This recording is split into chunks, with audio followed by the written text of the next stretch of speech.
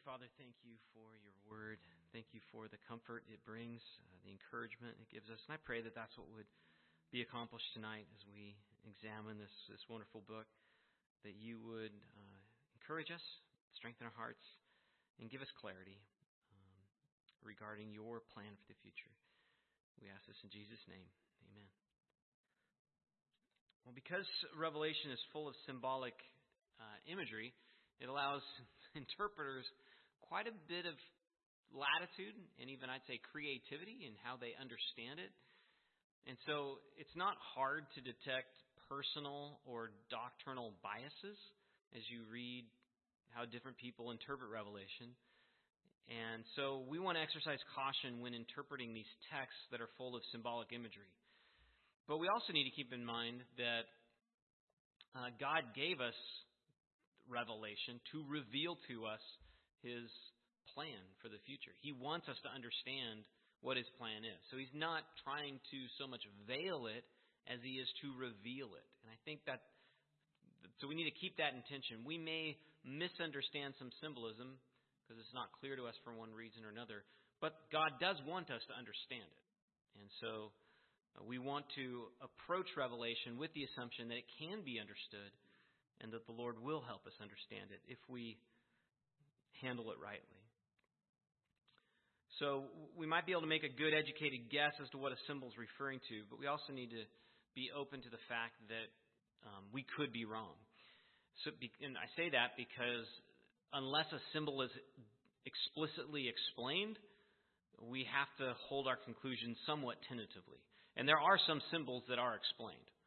So like the 7 lamps refer to the 7 spheres of God. There are other things that are specifically explained, but not everyone is. And so when it's not specifically explained, we have to make a good educated guess, understanding it could be wrong. So I would suggest that what we should primarily rely on when we are seeking to interpret these symbols is the immediate context of what's going on, and then also how those symbols are used, or words, how these words are used in other parts of Scripture, comparing Scripture with Scripture. I think those two things should dominate our interpretation of these symbolic passages. So as we unpack the rest of Revelation, I just want you guys to know these are the primary things I'm looking at as I'm making my interpretation of these symbols. And it's not newspapers or the internet or even theology books, though those things could be helpful. But I'm really trying to stick to just what's specifically revealed in the Word of God in order to avoid making unwarranted assumptions. And I'll try to just make that clear even as we go through. Now, there are two main views on how to interpret this chapter. Many understand this chapter as presenting a panorama of the period of time from the birth of Christ up until the return of Christ. So what we might call the church age. So they think this chapter is covering that whole period. Others believe that this chapter parallels Christ's teaching. Other people believe that this chapter presents just simply judgments that are going to happen in the future. So all of it's future. All of it happens, usually what interpreters say, after the rapture has taken place. And then still others believe that the chapter parallels Christ's teaching on the end times given in the Olivet Discourse. So if you recall Matthew 24, Mark 13, Jesus explains really what's going to take place in the future. From John's time, or it could refer to either John's time up until the return of Christ or just the period right before the return of Christ. And so I just want to direct your attention there first. If you would turn to Mark 13, begin reading at verse 3. Mark 13, verse 3.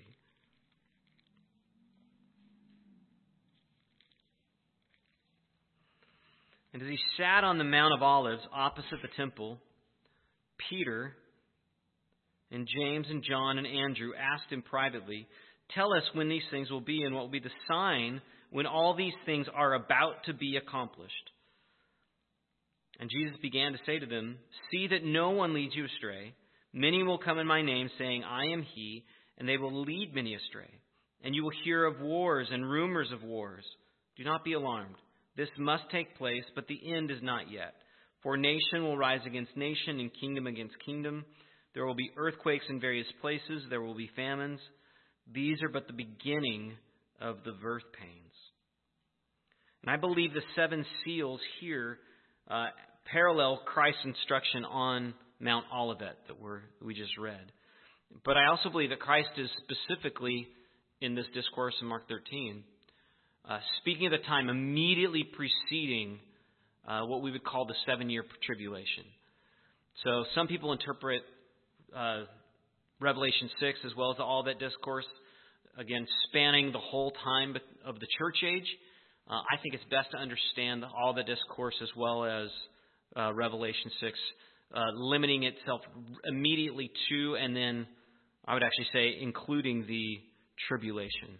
And so hopefully that'll become clear as we go through it. For instance, Revelation 6, all that discourse, note that war, famine, and plague are going to characterize the end. And we could say there's been a lot of war, famine, and plagues throughout Christian history, the last 2,000 years. However, it seems best to understand that these are going to be acutely bad, particularly bad, right before the years immediately preceding Christ's return. And so it's helpful for us, again, to remember the context of Revelation 6. Recall that in the previous chapter, Revelation 5, and even chapter 4, Jesus is depicted as the only one who is worthy of worship. And it also particularly because he's the only one who can take the scroll and break its seals. And if you recall, that scroll represents God's plan for history being fulfilled, particularly His promises, His covenant promises that He has made. John weeps because it appears that all these promises that God had made would not be able to come to pass. And so he weeps until one is found, namely the Lion of the tribe of Judah, the Lamb.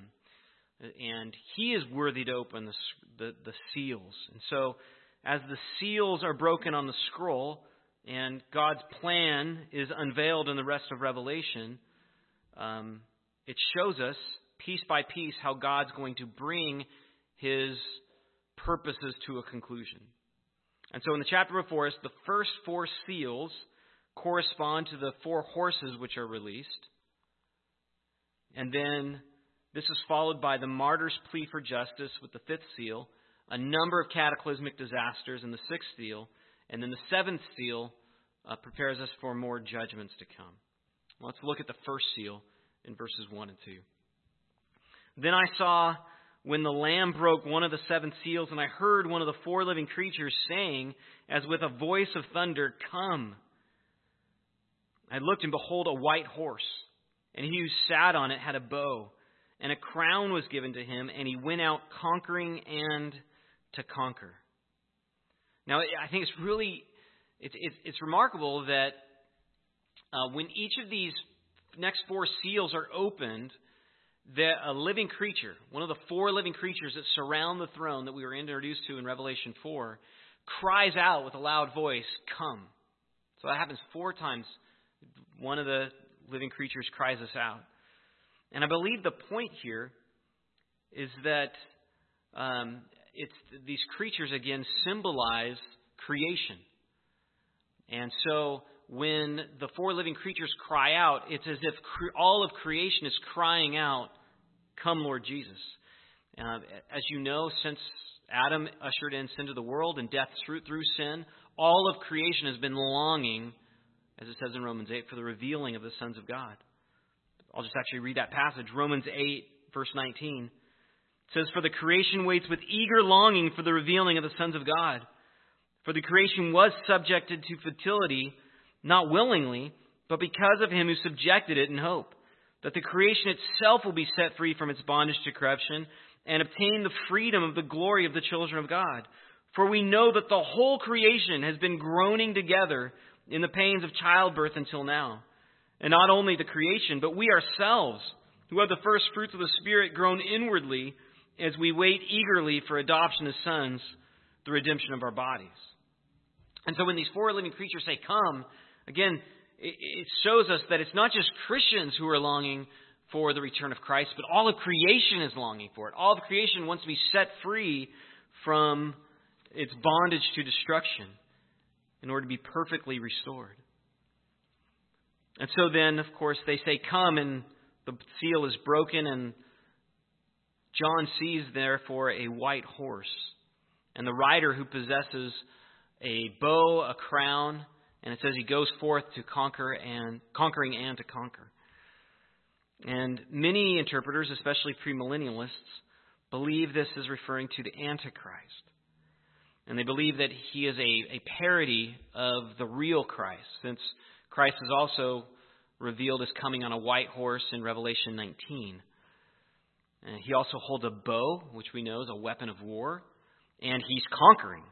And because of that, the bow and the conquering, they believe that he's a sort of conquering warlord. But I think it's better to understand that this is actually symbolizing Christ himself, and actually symbolizing the proclamation of the gospel spreading throughout the entire world before these judgments come to pass. And I'll say why. First of all, the word conquer that is used here is a phrase that we've come across many times already in the book of Revelation.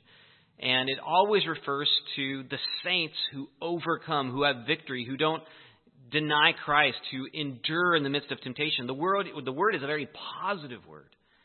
And so to just assume that now it's being used in a negative fashion, I think is a bit of a stretch. Again, it's the word Nike, or where we get the word Nike. And I think actually every time it's used, except one, when it is directly referred to, I think by the beast, who conquers saints later on. I believe every time, except for that one, it's used positively. So it makes most sense that the word would have a positive connotation here. Secondly, Jesus communicated in the Olivet Discourse that the end would not come until the gospel spreads to every nation. And so it makes sense that if he's waiting, since the book of these seals represent the fulfillment of his plans, that the very first thing that would take place is the spread of the gospel to every nation. And so I believe that's what's being symbolized. The gospel has gone forth. People have been saved by the gospel of peace. And Christ, therefore, has conquered through the gospel. And then the end comes. It inaugurates the beginning of this tribulation period. And thirdly, the fact that the rider is riding a white horse, I think further indicates that this should be seen as a positive, a good person. Because every other place in Revelation, white has a good connotation. Jesus has white hair, Revelation 1:14. The white clothes are given to the saints. And white stone in 2:17. Jesus or an angel, is depicted as, I think it's an angel, maybe. No, it is Jesus in Revelation 14:14, sitting on a white cloud. There's a great white throne, Revelation 20:11. And the rider also is depicted wearing a crown. Similar to the previous word, whenever we've seen the word crown used before, it's used in a positive sense. The crowns are what are given to the saints, right, if they overcome. And so this is, again, it's associated with the conquering. So a crown would appear to be a positive thing. Christ himself is depicted wearing this crown in Revelation 14:14. It says, "Then I looked, and behold, a white cloud, and seated on the cloud one like the Son of Man, with a golden crown on his head, and a sharp sickle in his hand." But it does beg the question, what do we make of the bow? I mean, because a bow is a weapon of war. So why would Christ have a bow if this is referring to Christ? I think it's remarkable that this bow is not accompanied by any arrows. It may be just the arrows aren't mentioned, but it's remarkable that a bow already has a clear connotation in Scripture. In Genesis chapter 7 and 8, when God destroyed the world with a flood, he gave Noah a sign of peace, that he would not destroy the world that way anymore by putting a bow in the sky, hanging a war bow in the sky with no arrows to symbolize peace. And it's noteworthy that a few chapters earlier, an emerald rainbow was said to surround the throne of God in chapter 4. Now, I realize that the word for rainbow and bow are not necessarily the same, but the whole point of the rainbow is it symbolizes a war bow. So it has the same connotation. And I think even there in Revelation 4, that rainbow that surrounds the throne, the emerald rainbow, is a symbol of the gospel of peace. I believe that's what's being symbolized. And I think that's what's going forth here. The bow that the conqueror is using is the gospel. The bow is a representative of the gospel. The final reason I believe this is referring to Christ himself is the two words that are used to describe the conquering. The writer went out conquering, a present active participle, and to conquer, aorist active subjunctive. The verbs conveyed that the writer's going out in a conquering way, making steady progress with the purpose of ultimately conquering the world. In other words, he progressively conquers until he ultimately conquers. And the only one who will definitively conquer the world is Christ. So besides the presence of the bow, the main reason that interpreters believe that this is referring to an antichrist is because they believe the book should be interpreted in a strictly chronological fashion. And they assume that the breaking of the seals must take place after a rapture has taken place, even though no such event is actually mentioned in Revelation. And so unless one believes the rapture and the resurrection are the same event, which of course, if that was the case, that takes place later on in Revelation 19. But those who, again, believe this is referring to the Antichrist assume it has already taken place, and therefore this cannot refer to Christ or the gospel going forth with his people. So it must refer to Antichrist. And so the presence of the bow then really overshadows all the other symbols that are used here in this verse. And I think it's also noteworthy that the text makes no indication that there's anything pernicious, there's anything sneaky or false about this rider. It just says he's going forth with a bow and a crown to conquer the world. He's just assumed by these interpreters to be false. Not because of clues in the text, but because the presupposed theological system demands that it must refer to somebody besides Christ. So the system is driving the interpretation rather than the clues within the text. And to be fair, such an interpretation could be right. This could refer to the Antichrist. And I say this because, again, unless the meaning of a symbol is directly conveyed, no one can be certain.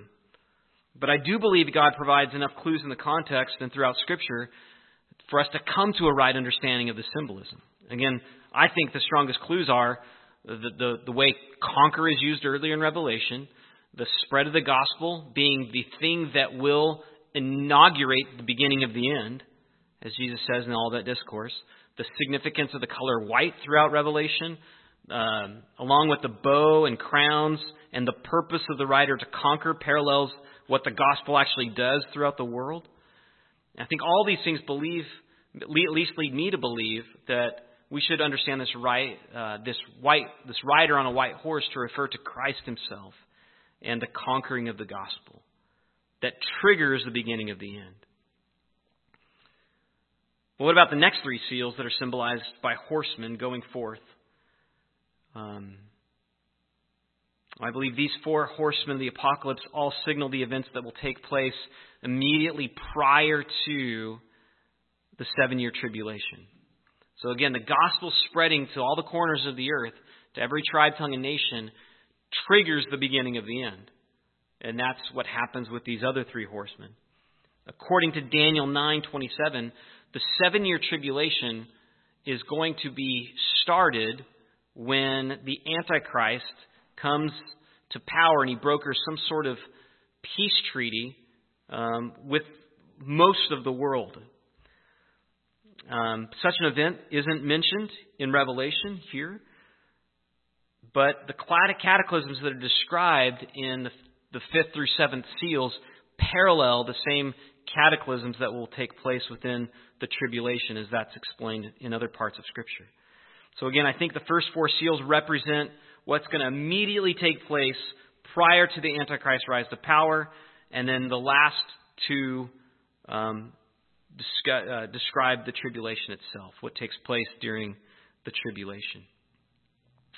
So let's look at the second seal. It signifies war. Verse 3. When he broke the second seal, I heard the second living creature saying, "Come." And another on a red horse went out, and to him who sat on it was granted to take peace from the earth, and that men would slay one another, and a great sword was given to him. There's really no debate as to what this is referring to. It's referring to war. We know that because it's made explicit. He wields a great sword, and it said this writer is granted to take peace from the earth so that men would slay one another. And this parallels what Jesus said would happen in Mark 13. Many will come in my name saying, "I am he," and will mislead many. When you hear of wars and rumor of wars, do not be frightened. Those things must take place, but this is not yet the end. For nation will rise up against nation and kingdom against kingdom. There will be earthquakes in various places. There will be famines. These things are merely the beginning of the birth pangs. So in Mark 13, Jesus says the days immediately preceding the tribulation will be characterized by, he describes it as the beginning of the birth pangs. And they'll be characterized by false messiahs coming, wars and rumors of wars, earthquakes, and famines. And although to some extent all of these things have taken place within the world since the first century,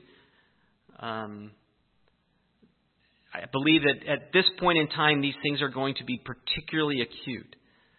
And I say that primarily because of Christ declaring that there are going to be many false messiahs that arise and mislead many.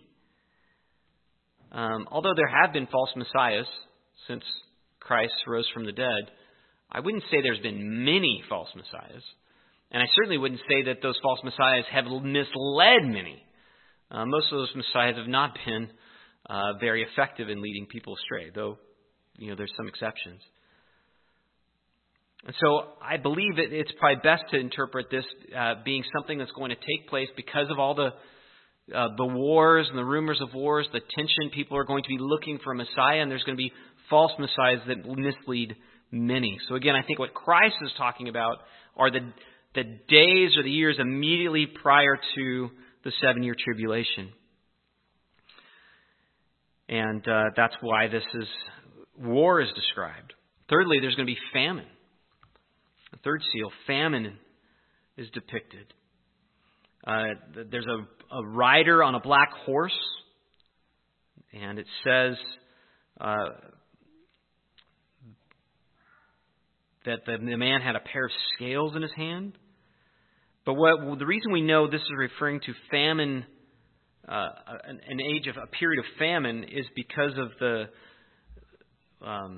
voice of the center of the 4 living creatures that says, "A quart of wheat for a denarius, 3 quarters of barley for a denarius, and do not damage the oil and the wine." The value of wheat and barley signifies famine-like conditions. So for 1 day's wages, that's what a denarius is. I don't know what today's wage would be, $200 or so for a day's wage. 1 day's wage would buy 1 quart of flour, of wheat, or 3 quarts of barley. That's very expensive grain. I mean, how much is a pound of flour? What's it costing, buddy? $2. Okay, $2. All right, it's going to be astronomically more expensive, $200, right? So, seriously famine-like conditions. Now, some believe that because there's the second reference of not damaging the oil and the wine, that they believe that this signifies there's going to be some economic disparity, that there are people living in luxury who want to protect their oil and wine, while there's other people at the bottom who are just trying to scrape together to survive. So they would typically, people who draw this out want to describe this as like what we've seen in countries under communism, where you have the elite that possess all these luxuries, and then there's everybody else. But I think more likely the call to not damage the oil and the wine is simply underscoring the famine conditions. And I say that because oil and wine really aren't luxury items. It was common fare. You need oil in order to make something of the wheat that you would use to make bread. The wine was just common table fare. It's what people would normally drink. So I don't think we should assume this is luxury, even though, of course, today people can spend tons of money on fancy oil and wine. But even in the ancient world, it was pretty standard to be able to have oil and wine at the table. And we see that, of course, in the Gospels. So the famine conditions, I think, just simply heighten the value of oil and wine, because you need, especially the oil, you need that to make bread. The fourth seal represents death. It says the Lamb broke the fourth seal, and what comes forth is an ashen horse or a pale horse. And we know it represents death, again, because it says so in verse 8. Moreover, what this writer brings about is a quarter of the earth's population is killed. And what brings about such death? Well, the text actually mentions four things: war, famine, and pestilence. That's plague or disease. And then also wild beasts. And again, these things have taken place since the early church began. However, it appears that this is going to be particularly bad the years prior to Christ's coming, because at no point in history has a quarter of the earth's population been destroyed. So again, I think this is talking about still some time in the future, but not quite yet tribulation period. What brings in the tribulation period. So again, after the opening of the first four seals, the text says nothing about the rise of an Antichrist. He's not actually mentioned until chapter 13. Instead, what's signified is the completion of the numbers of martyrs by the fifth seal, and then worldwide terror by the sixth seal. But the reason I think that this is these first four seals mark what's going to happen immediately prior to the tribulation is, I think, that again starts with the Antichrist making some sort of treaty or covenant with many people, probably many nations, is what's being referred to in Daniel 9:27. I believe that the death, the famine, the pestilence, the war, these are the things that actually are going to be what ushers in the Antichrist to power. People are going to be desperate to trust in somebody, some sort of false Messiah, which is what the Antichrist is, and therefore be deceived into following him. Well, this brings us to the fifth seal. The fifth through seventh seals differ from the first four in that they are not depicted with any horsemen, nor is there any living creature that says Amen, which suggests that there's some disconnect, there's some dissonance with the first four. It may signal that this is a different period of time, a time distinct from the first four seals. And in fact, I do believe that's the case. I believe, again, the first four refer to period prior to the tribulation, and then the fifth, sixth, and seventh seals signifying what happens during the tribulation and up until the end. And again, that these first four signal or pave the way for Antichrist to come to power. And I say this primarily because of what's symbolized in Revelation 12:17. If you flip over a couple pages and look there, it says the dragon, that represents Satan, of course, became furious with the woman, who I believe represents Israel, and went off to make war on the rest of her offspring, on those who keep the commandments of God and hold to the testimony of Jesus. So that refers to Christians. All right, so after the Antichrist comes to power through the power of the beast, he will kill any of those who refuse to worship him, and who refuse to deny Christ. If you look at chapter 13, verse 7, and the verses following, it says, the Antichrist was allowed to make war on the saints and to conquer them. And authority was given it over every tribe and people and language and nation, and all who dwell on the earth will worship it. Everyone whose name has not been written before the foundation of the world in the book of life of the Lamb who was slain. If anyone has an ear, let him hear. If anyone is to be taken captive, to captivity goes. If anyone is to be slain with the sword must he be slain. Here is a call for the endurance and faith of the saints. So I think it's best, therefore, to understand this sixth seal, and it's best to understand this fifth seal, and the accompanying sixth seal is a time describing what takes place during the tribulation period. Here in the fifth seal, again, martyrs are crying out for judgment, and Jesus says they have to wait until that period till their martyrdoms is completed, till all the martyrs have been fulfilled. Well, there's going to be martyrs during the tribulation, so I think it's signifying a time during the tribulation. And we see that in Revelation 12 and Revelation 13, that Christians will be martyred for their faith because they won't worship the beast. And then the sixth seal, in verses 12 through 17, generally describes all those cataclysmic judgments that are going to be revealed throughout the rest of the book during the tribulation period. And I say that partially because what's described in verses 12 through 17 are events that also parallel other things that take place in the rest of the book, suggesting these are not separate events, but it's describing, again, the whole of these cataclysmic judgments. And then the details of them will be filled out later on. So the sixth seal represents these cataclysmic judgments that are worldwide. For instance, there's a great earthquake that hits Jerusalem in chapter 11:13. It's part of the sixth trumpet judgment. Well, an earthquake is mentioned here as well. Also, Revelation 11 or 16, there's an earthquake that takes part of the bowl judgments.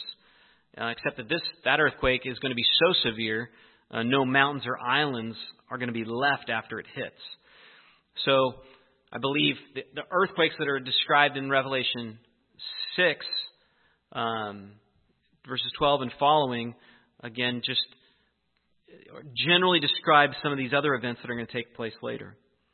In chapter 8:12, with the fourth trumpet judgment, a third of the celestial objects will be darkened, just as you have stars falling from the sky here. It says in Revelation 8:12, the fourth angel blew his trumpet, and a third of the sun was struck, a third of the moon, a third of the stars, so a third of their light might be darkened, and a third of the day might be kept from shining, and likewise a third of the night. So you have these celestial objects being darkened. Similarly, in chapter 16, it says all the wicked of the earth are going to curse God because of these judgments. And remarkably, the cry of the people in verses 16 and 17 is actually reminiscent of Jesus' words in Luke 23:29. Remember when he declared, the days are coming when they'll say, blessed are the barren and the wombs that never bore and the breasts that never nursed. Then they will begin to say to the mountains, fall on us, and to the hills, cover us. And in that text, Jesus is saying, you shouldn't be so much, what you should be mourning about is the judgment that's coming on Israel. That's what you should be most concerned about, not what's going on with me. So people will understand during these last days that the cataclysmic judgments are the wrath of God. They're going to know that all these things are happening because of the wrath of the Lamb, as it says. These are coming from God because they've refused to worship Him. Instead, they've worshipped the beast. And then the question at the end of the chapter that's asked, who is able to stand? That's the question that actually gets answered in the next chapter during the interlude preceding the opening of the seventh seal. And the answer essentially is that only those who are sealed by God Himself will be able to stand during the wrath of the Lamb. And we'll look at that next week. Let's pray. Father, again, I pray that you would give us insight and understanding to these things, especially because they are complicated and difficult, and Lord, we can be so easily deceived, not just by various approaches to interpretation, but Lord, we can be deceived by our own sin. We can easily be led astray and not be on alert when these things take place. And knowing that you will return and that you have called us to be on the alert, Lord, I pray that you would clarify our thinking, especially as it seems that things are just getting particularly acute right now in the world with the war in Israel and Ukraine and Russia and China saber-rattling. Lord, even the chaos that exists in our own nation. Lord, I do pray that you would deepen our awareness, our clarity regarding your purposes for the end time, so that we'd be prepared and we would not be taken off guard when this happens. We ask these things in Christ's name. Amen.